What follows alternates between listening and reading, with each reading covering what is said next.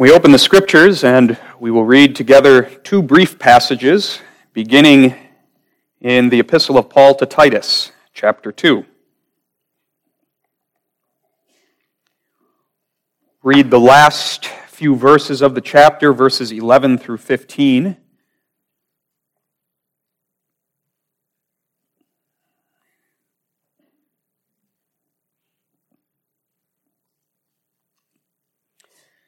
Titus chapter 2, beginning at verse 11. For the grace of God that bringeth salvation hath appeared to all men, teaching us that, denying ungodliness and worldly lusts, we should live soberly, righteously, and godly in this present world, looking for that blessed hope and the glorious appearing of the great God and our Savior Jesus Christ, who gave himself for us, that he might redeem us from all iniquity, and purify unto himself a peculiar people, zealous of good works. These things speak and exhort and rebuke with all authority. Let no man despise thee. Now we turn back to the Gospel according to John, chapter 15. We'll read a short portion of this chapter, also beginning at verse 11. John 15, verse 11 through verse 17.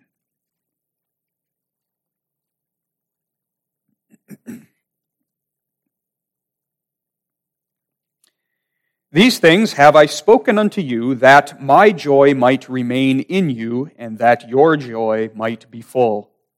This is my commandment, that ye love one another as I have loved you. Greater love hath no man than this, that a man lay down his life for his friends. Ye are my friends, if ye do whatsoever I command you. Henceforth I call you not servants, for the servant knoweth not what his Lord doeth, but I have called you friends. For all things that I have heard of my Father I have made known unto you.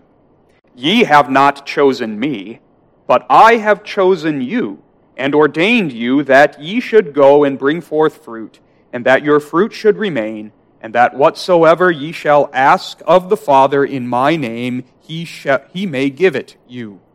These things I command you, that ye love one another. The basis of these passages and the rest of God's Word, we have the instruction of our catechism. We return to Lord's Day 13, take up the second question and answer, number 34, which asks, concerning Jesus Christ, wherefore, that is why, callest thou him our Lord? The answer, because he hath redeemed us, both soul and body, from all our sins, not with gold or silver, but with his precious blood, and hath delivered us from all the power of the devil, and thus hath made us his own property.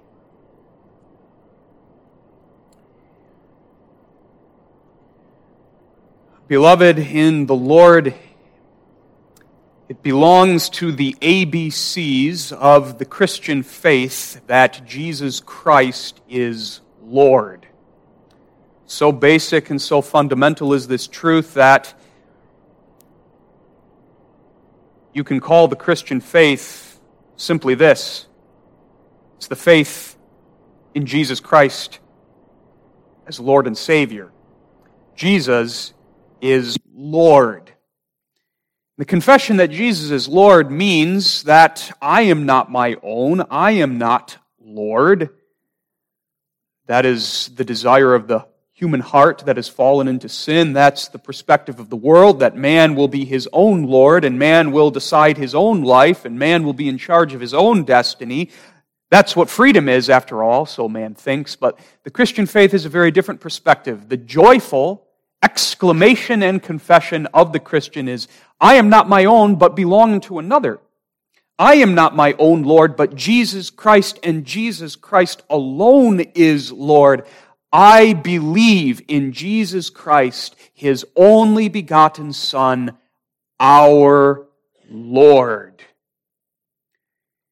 This was the confession for which the earliest Christians, our spiritual forebears, suffered so much and were even martyred at the hands of the Roman government under which they lived. The confession that Jesus, not Caesar, is Lord. Do we have the same devotion they did to that truth and confession? Jesus is Lord. That's the teaching of the Scriptures that we're going to focus on today through the lens of the Heidelberg Catechism, question and answer 34. Jesus is Lord. We come to the last of the handful of names that the Catechism explains to us, the names of Jesus that are contained in the second article of the Apostles' Creed. Jesus is Lord, and that name Lord simply means a ruler, a master, a owner. That's what a Lord is. Now, question and answer 34 is going to focus our attention on a very special dimension of the lordship of Jesus Christ. It's focusing our attention on His lordship of grace over His elect and redeemed people. Jesus is Lord of all. Question and answer 33 of the Catechism explained to us the name only begotten Son of God. And last time, we took note of the fact that that name reveals the essential deity of Jesus. He is the second person of the Trinity, God the Son. Jesus is God, and as God, He has lordship over all things, for He created all things, and to Him all things belong. Jesus is also Lord. The man, Jesus Christ, in His human nature, He is Lord over all things as the one who is exalted to the right hand of His Father in heavenly majesty. All authority and power in heaven and earth has been given unto Him. And He is Lord over the creation. He is Lord over the nations. He rules over all. And on the last day, every knee will bow and every tongue will confess that Jesus Christ is Lord. But now, what our catechism is especially focusing on is Jesus' lordship over believers. And this is a special kind of lordship, distinct from His universal lordship, His lordship of power and sovereignty over all things. Over us, His people, He has a lordship of grace. And this is a special relationship He has established with us. As the catechism explains, we call Him Lord because He's redeemed us. He's taken us to be His own people in a special way. We are His purchased possession. We have become His property, His people, upon whom He lavishes all of the benefits merited by His work on the cross. He is Lord over believers in a special way because He has purchased His people with His precious blood. And all of that then goes into our confession. Jesus is Lord. It's a joyful, it's a worshipful, it's a comfort-filled confession that we make. When we say Jesus is Lord, we are not only acknowledging Him as our Creator and the one who sits upon the throne of the universe, but we are acknowledging Him as our Redeemer personally, our Master, and our covenant friend. So let's enter into the truth of this question and answer. Our theme is simply this beautiful name of our Savior, Lord. Lord. We're going to notice three things that are implied in the name Lord. First, that Jesus is our Redeemer. Secondly, that He is our Master. And thirdly, He is our friend. Jesus is our Redeemer Lord. Yes, He is our Lord as Creator, but when our Lord Jesus, the only begotten Son of God, came in our flesh and performed the saving work God gave Him to do, Jehovah's salvation, Jesus became our Lord in a special way. He is our Savior Lord, our Redeemer Lord. And so we start with that concept, the biblical concept of a Redeemer, and we want to answer the question, what is a Redeemer? What does it mean to redeem? We can put it simply this way: a redeemer is someone who buys a slave or a prisoner out of their bondage by making a payment for them. That's a redeemer. Someone who graciously buys an unworthy and undeserving slave or prisoner out of their bondage by making a payment for them, a payment that that slave or prisoner could not make himself or herself. To help make this concept clearer for us, let's think about a couple of illustrations. If you went back in history a couple of centuries, you would find that debtors, those who owed someone lots of money, debtors who could not pay their debts back, were often subjected to very harsh punishment. You've heard of a debtor's prison, have you not? A debtor who could not pay back his debts could be thrown into a debtor's prison, and there in that dirty, dark prison he would have to toil away, and the little money he would earn from that toil in the debtor's prison would be used to pay for the costs of keeping him in prison, but would also go to the eventual paying off of his debt.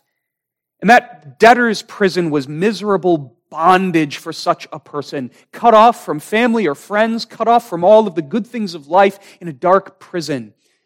Misery.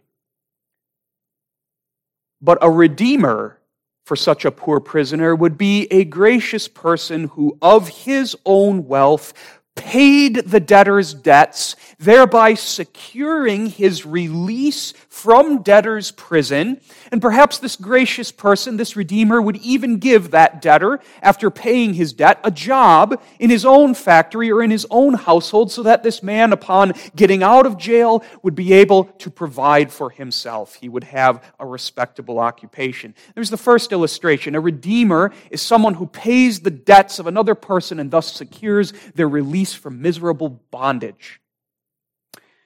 An illustration that goes back to Bible times is the redemption of a slave. In the apostles' day, as well as in the Old Testament, slavery, though a cruel institution, was very commonplace in the Roman world. In fact, a large portion of the population in the Greco-Roman world consisted of slaves, those who did not have individual rights, those who were the property of their master on account of being in debt to their master, or on account of being taken as a prisoner of war, or perhaps other reasons. A slave often labored under cruel bondage in chains. But a redeemer was a person who would pay a ransom price to secure the release of that slave, either so that that slave became a free man, or that slave was taken into the household of the generous redeemer and given a place and given a job and given work there in the redeemer's household. Now, those two illustrations, the generous man who redeems the debt prisoner and the generous man who redeems the poor slave, both of those things illustrate for us this concept of redemption. Jesus is our Redeemer. And we need redemption because our natural spiritual state is like the miserable condition of that man in the debtor's prison, or that poor slave toiling under the will of a cruel master. Listen to what Jesus says in John 8, verse 34. Whosoever committeth sin is the servant of sin, is the slave of sin. Part of the meaning of those words of our Lord is that's man's natural condition. When man fell into sin, he became the servant of sin. Sin became his master. The devil became his tyrant lord that ruled over man and bends man to his will and torments man. By nature, we are the servants of sin. We are debtors because our sin incurs an incalculably infinite debt against the most high majesty of God. When man fell, his will became enchained to sin such that he lost his ability to will and desire the good, and he can only will and do and desire the evil by nature. He became a slave. Man, by nature, is under the power, the dominion of sin and the devil. He's bound with spiritual chains as really as that poor slave is bound by those iron fetters. He is a prisoner of sin just as much as that debt prisoner in debtor's prison. That's the terrible misery of man, that he is a debtor to the Most High God, and his debt is a debt he can never pay back. And thus he deserves to be cast into the eternal debtor's prison, which is not a cruel place, but a place where justice is executed, the eternal debtor's prison that is called hell. And he has justly brought upon himself the misery of his bondage to sin and the tyranny of the devil. Man's misery is that he is subjected to the power of sin and bears the guilt of sin and will suffer the punishment of sin unless his debts can be paid. Man needs a redeemer, a spiritual redeemer who will rescue him from sin, not just the effects of sin. Yes, there are lots of terrible evils in this world. There is poverty, there is disease, there is war, and those things are bad. We should not minimize that. And part of the great salvation that Jesus Christ brings to his people is that he rescues us from all evil. But to be rescued from those things, we need to be rescued from the greatest evil, sin. A Savior who would just end poverty, end war, and disease would not truly rescue us. Just as the poor man in debtor's prison doesn't really need a good housekeeper to come and clean up his cell, what he needs is someone to get him out of the cell. And a slave doesn't need someone to polish his shackles, but needs someone to release him from the shackles. Someone who will address the root of all of his problems. Someone who will address his greatest evil. And that's the truth, the wonderful truth that the Catechism focuses our attention on at the very start of question and answer 34. Why do we call Jesus Lord? Because Jesus is appointed by God the Father and sent to perform this work, redeeming us. He hath redeemed us, both body and soul, from all our sins, not with gold or silver, but with His precious blood. Now connect that with question and answer 33, and you see how wonderful this is. Jesus, who is God the Son, the only begotten Son of the Father, takes upon himself in the greatest act of self-humiliation and undeserved mercy, he takes upon himself our human nature and becomes man, becomes one of us, in order that he may do this for us. Pay for our sins. Redeem us from our bondage and from our debtor's prison. He gives so much that he may give more. He comes to redeem us from our sins. That's what Titus 2, verse 14 says. Summarizes the gospel of our redemption so beautifully. The end of verse 13 speaks of the appearing of the great God and our Savior Jesus Christ. And now, as an aside, notice in verse 13, you have a Bible verse that teaches explicitly the deity of Jesus Christ. It's not talking about two different persons there. The great God and our Savior Jesus Christ. The phrase, and our Savior Jesus Christ, further explains the great God. Jesus Christ is our great God and our Savior. And this is what He came to do. He gave Himself for us that He might redeem us, buy us back, buy us out of our bondage, deliver us from debtor's prison, redeem us from all of our iniquity. His saving work was the greatest purchase that has ever been performed. He purchased you, beloved. You who as a son or a daughter of Adam were the servant, the slave of sin, He purchased you. He purchased you by making a payment, and that payment wasn't made to the devil. Though we, by our sin, have become the friend servants of the devil, subject to his cruel tyranny, No payment was owed to the devil. Jesus Christ, by coming and performing his saving work, destroyed the power of the devil over us. He made payment for our sins, but that payment was made not to Satan, it was made to God the Father. It was a payment made to satisfy the demands of God's justice, to meet the demands of his law. His law, which is right and holy. His law, which says the wages of sin is death. And the eternal debtor's prison of hell is the just reward of the debtor who cannot pay his debts back to the Most High God. Jesus made the payment. He made the payment, Titus 2 verse 14 says, by giving himself, and we all know what that means, giving his life to the death of the cross. That is what accomplished our redemption from all iniquity. It was the greatest, most valuable payment ever made, not silver or gold, as the Catechism says, not with money. Indeed, the heaping treasures of this world, if you were to amass them all, could not take away a cent from the debt that we owe to God. He didn't purchase us with silver or with gold, but with something infinitely precious, his own blood, which he shed upon the cross. He laid down his life to make atonement for sin. The law says the wages of sin is death, and Jesus went to the death of the cross and paid it all, paid your debt in full. Your debt and my debt, the debt of our sins, which our minds cannot fully comprehend. He paid it all of it.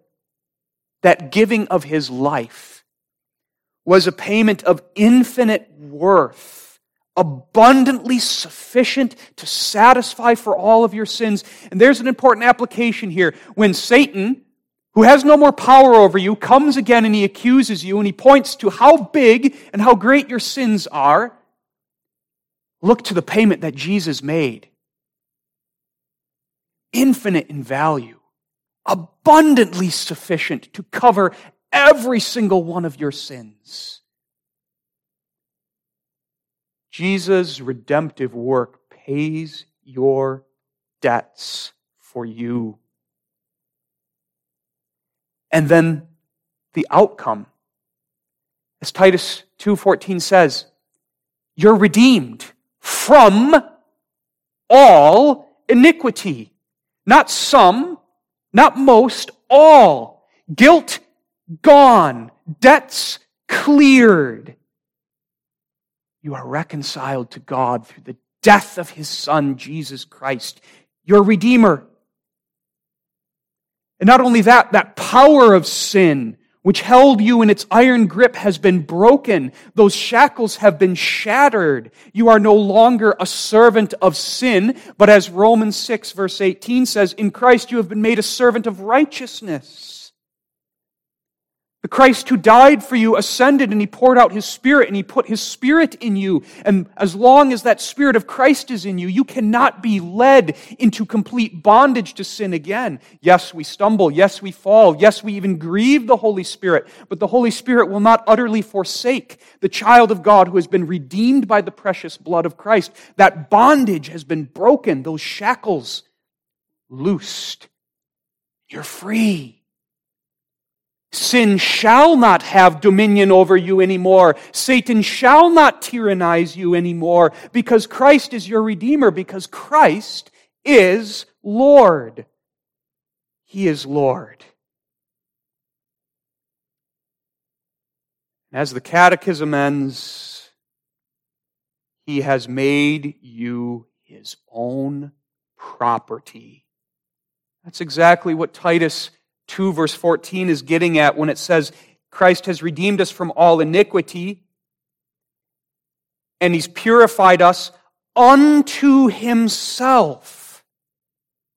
That is, taken us for his own. We belong to him. We are his property. And that's the blessed comfort of redemption. The effect, the outcome of redemption is that you and I are both bound and free. We are freed from the cruel bondage of our sin. But we are not set free now to just be our own thing, to go our own way. It's not that our Redeemer pays the price for us to get out of debtor's prison and they kick us out of prison onto the streets and say, well, find your own way. We're free from our old bondage, but now we are bound to our new Lord, our Redeemer Lord, who doesn't free us and then leave us, but frees us and takes us to Himself, makes us His property, makes us His servants, makes us His slaves, which is a blessed thing. Who can say slavery to Jesus Christ is bondage when Jesus shed His own blood and gave His own life to take you for His own? That's His love.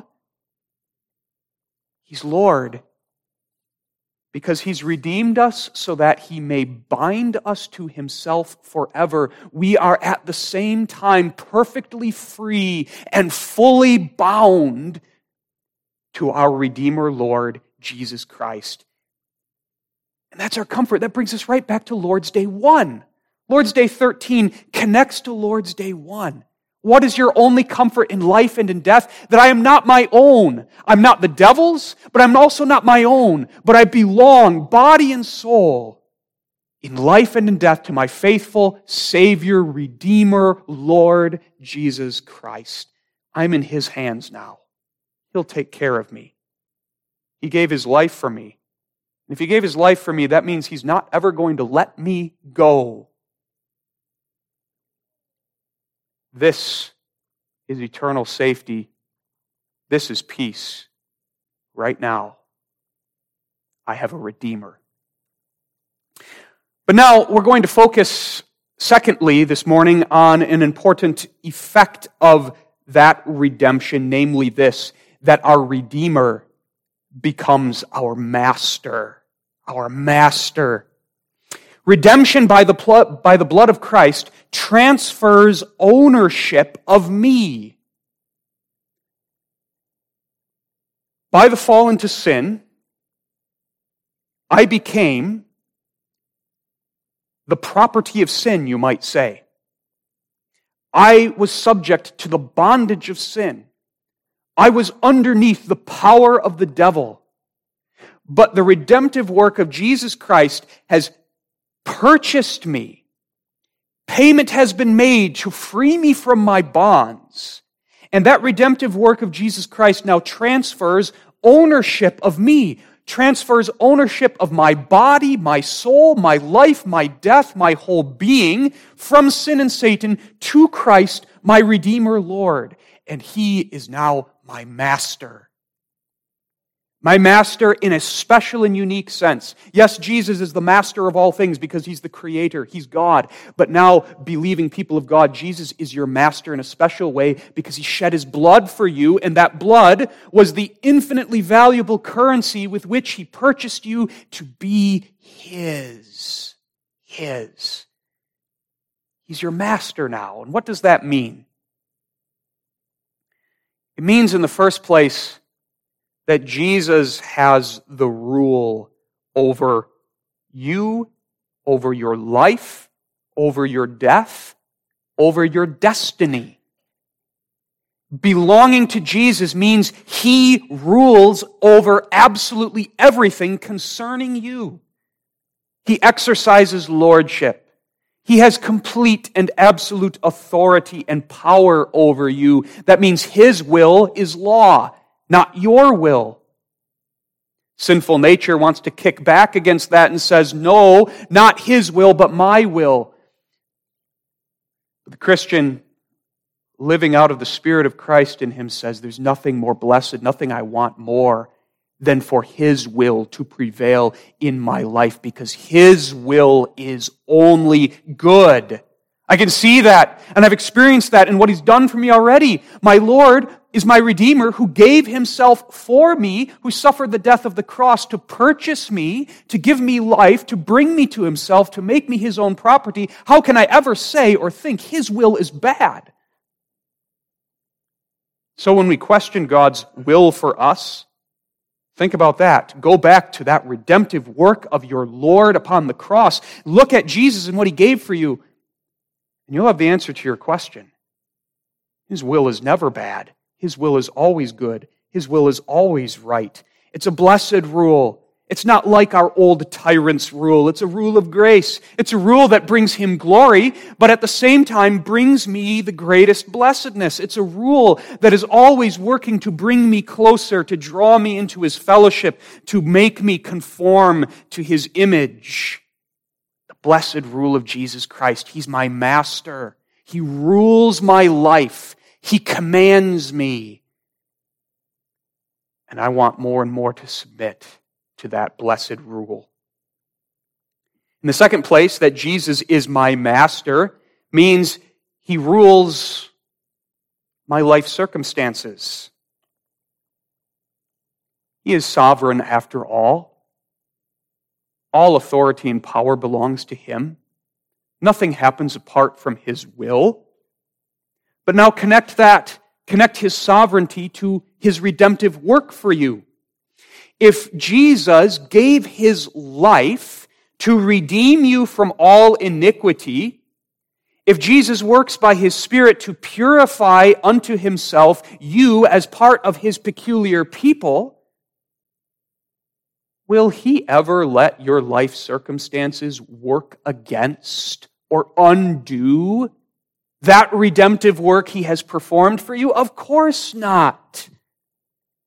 Here we see in a very real way how every single life circumstance must be subservient to our salvation. Jesus is Lord. He's my master. And as my master, he rules over me. And as my master, he rules over all of my life circumstances for his good purposes. He's Lord. He's Lord of the storm. The waves and the wind are not Lord. Jesus is Lord, and they do his bidding. Whatever happens to you, day by day, he's Lord. Not a single day in your life is the devil's day to have his own way, but every day is the Lord's day in this sense that Jesus rules.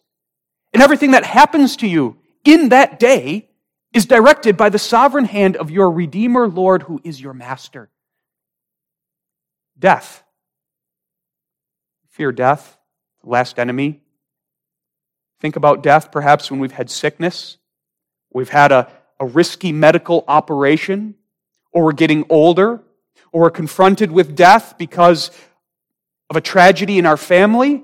Death rears its ugly face so often and so many times, but death is not Lord. Death never has its day. Death is defeated. Christ is Lord. And you belong to him in body and soul, in life and in death. Not even death can do anything to truly harm you, because death is made subservient to the work of your Redeemer. Death can't undo what the Redeemer has done, but death can only serve to bring you into the fuller enjoyment of what is already yours in Christ. Death is your servant, because death is the servant of Jesus. And Jesus is Master and Lord of all. Trust him. Rest in him, therefore. Your whole being, body, soul, life, and death is purchased with his precious blood. You are his property. What a truth! Jesus is the best and most faithful steward of all. He's a good steward of all of the property that God places in his hands. He's a good steward of your life circumstances, your death. Never need we question or doubt his wisdom or his goodness or his care. He's our faithful, loving master. It's all in his hands. There's no better hands to be in. Master. Think about Jesus that way. It's very personal. It's very warm. He's my master. Now there's a calling that comes out of that. It's the second thing I want to consider for a moment in connection with Jesus being our master. There's a calling that arises out of belonging to him. knowing Him as Master. The reality that He is Master means my life must be different. Because Jesus has redeemed me unto a new life. He is my Lord and Master, so that I may now live henceforth unto Him. Jesus is Savior and Jesus is Lord, and these two belong together, and they may never be separated. Jesus, Jehovah's salvation. He accomplishes Jehovah's salvation, and He makes Himself our Lord and Master in a special way. And now, as our Savior, He exercises lordship over us, and that lordship of our Savior changes how we live.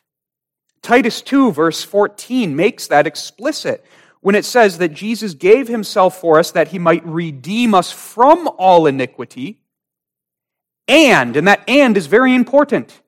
That and is saying you may not stop here. You may not put a period here. You may not split this verse in half. He redeemed us and purify unto Himself a peculiar people, zealous, that is eager for, delighting in good works, obedience to His law.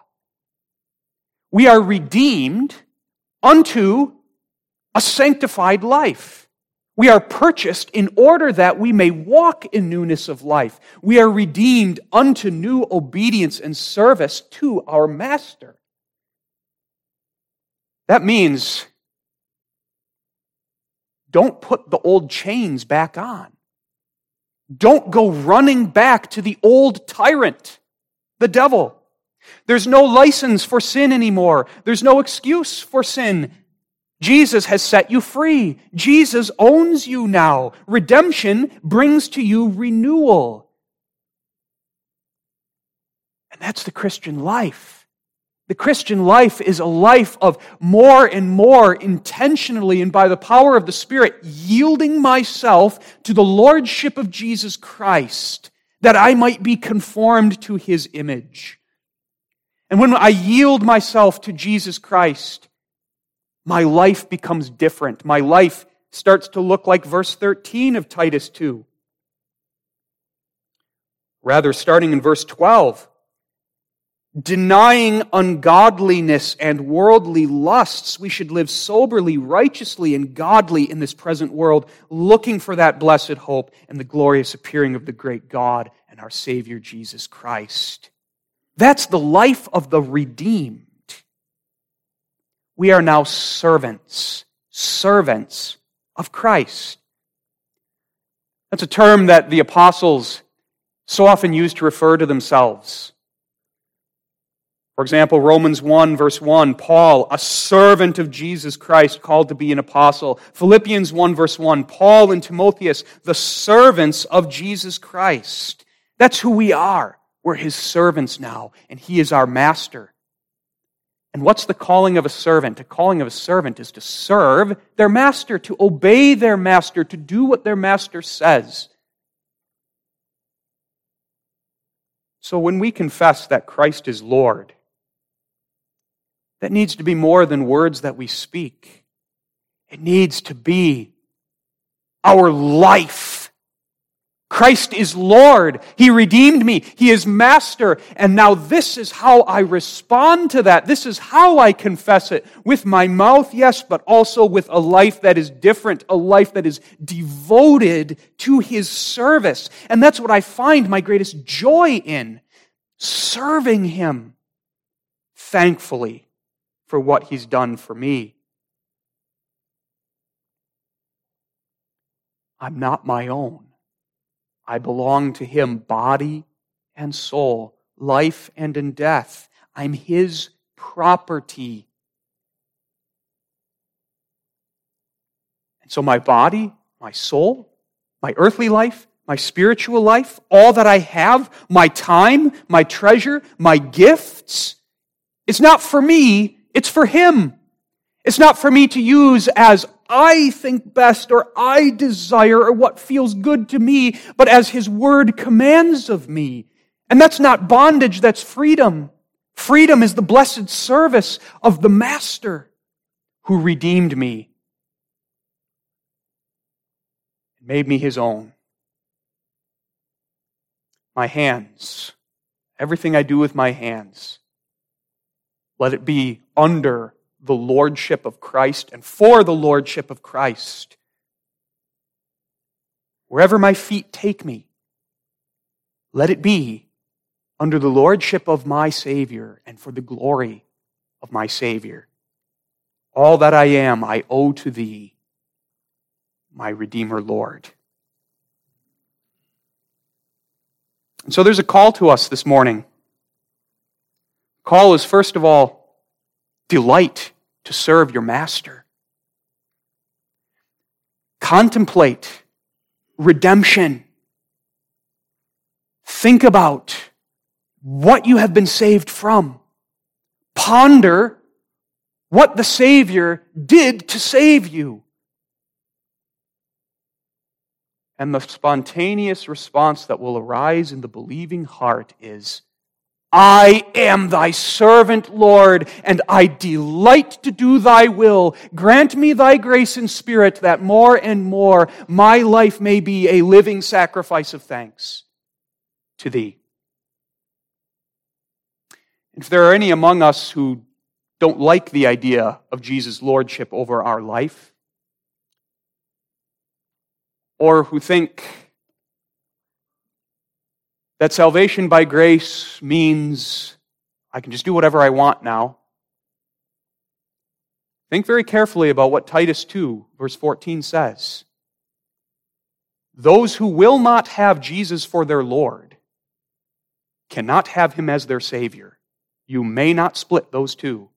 If Jesus is your Savior, He will be your Lord. And if He is not your Lord, and if you want nothing to do with Him as Lord, He is not your Savior. And so any who despise the lordship of Jesus Christ hear the call to repent and to believe in Him.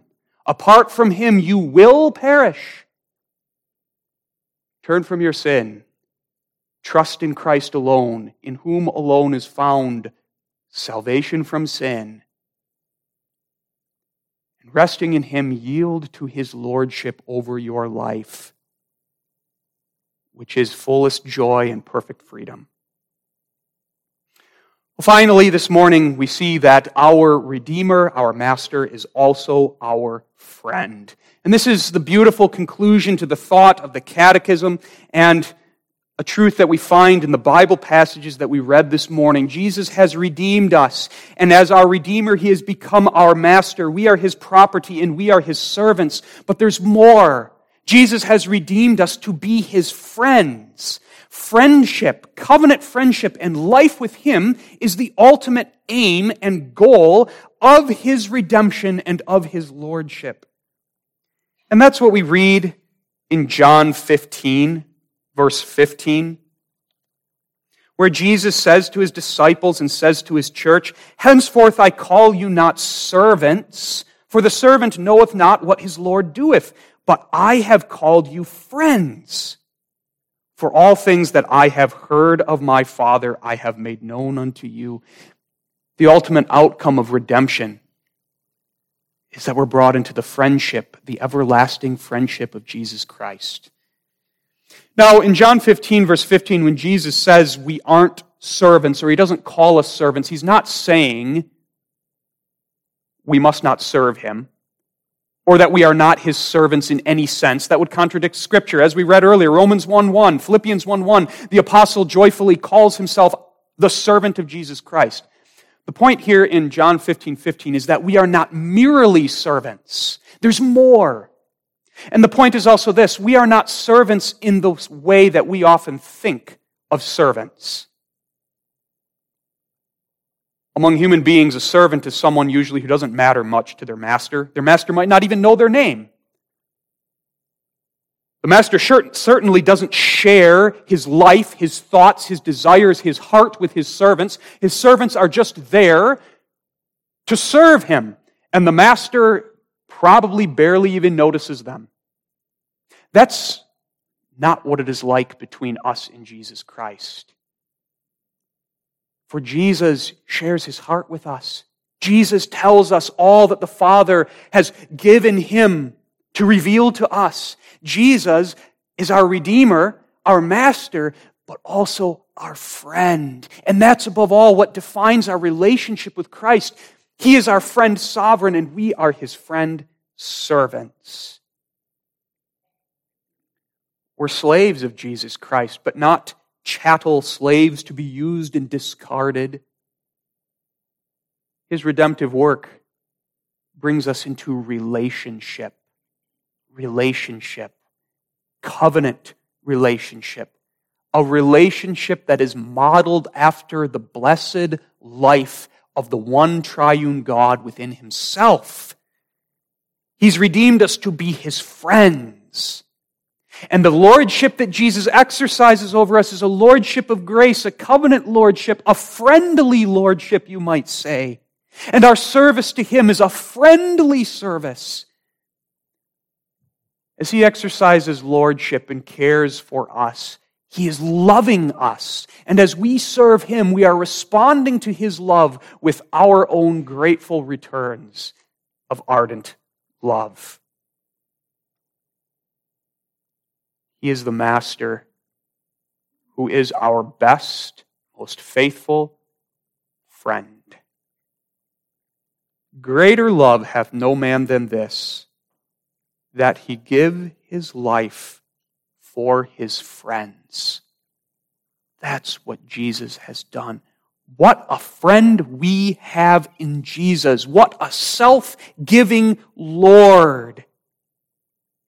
He gave everything to have us for his own. We who can give him nothing in return. And though we serve him, what is our service compared to the service he has rendered to us? You stand in awe? Does your heart fill with love and gratitude? Let that love and gratitude fill every word when you confess Jesus is Lord. Let that love and gratitude prompt a life that is all about showing that Jesus is my Lord. Amen. Faithful God and Father, we thank thee for this word about the lordship of Jesus Christ. What comfort it gives us, what a blessed calling it sets before us.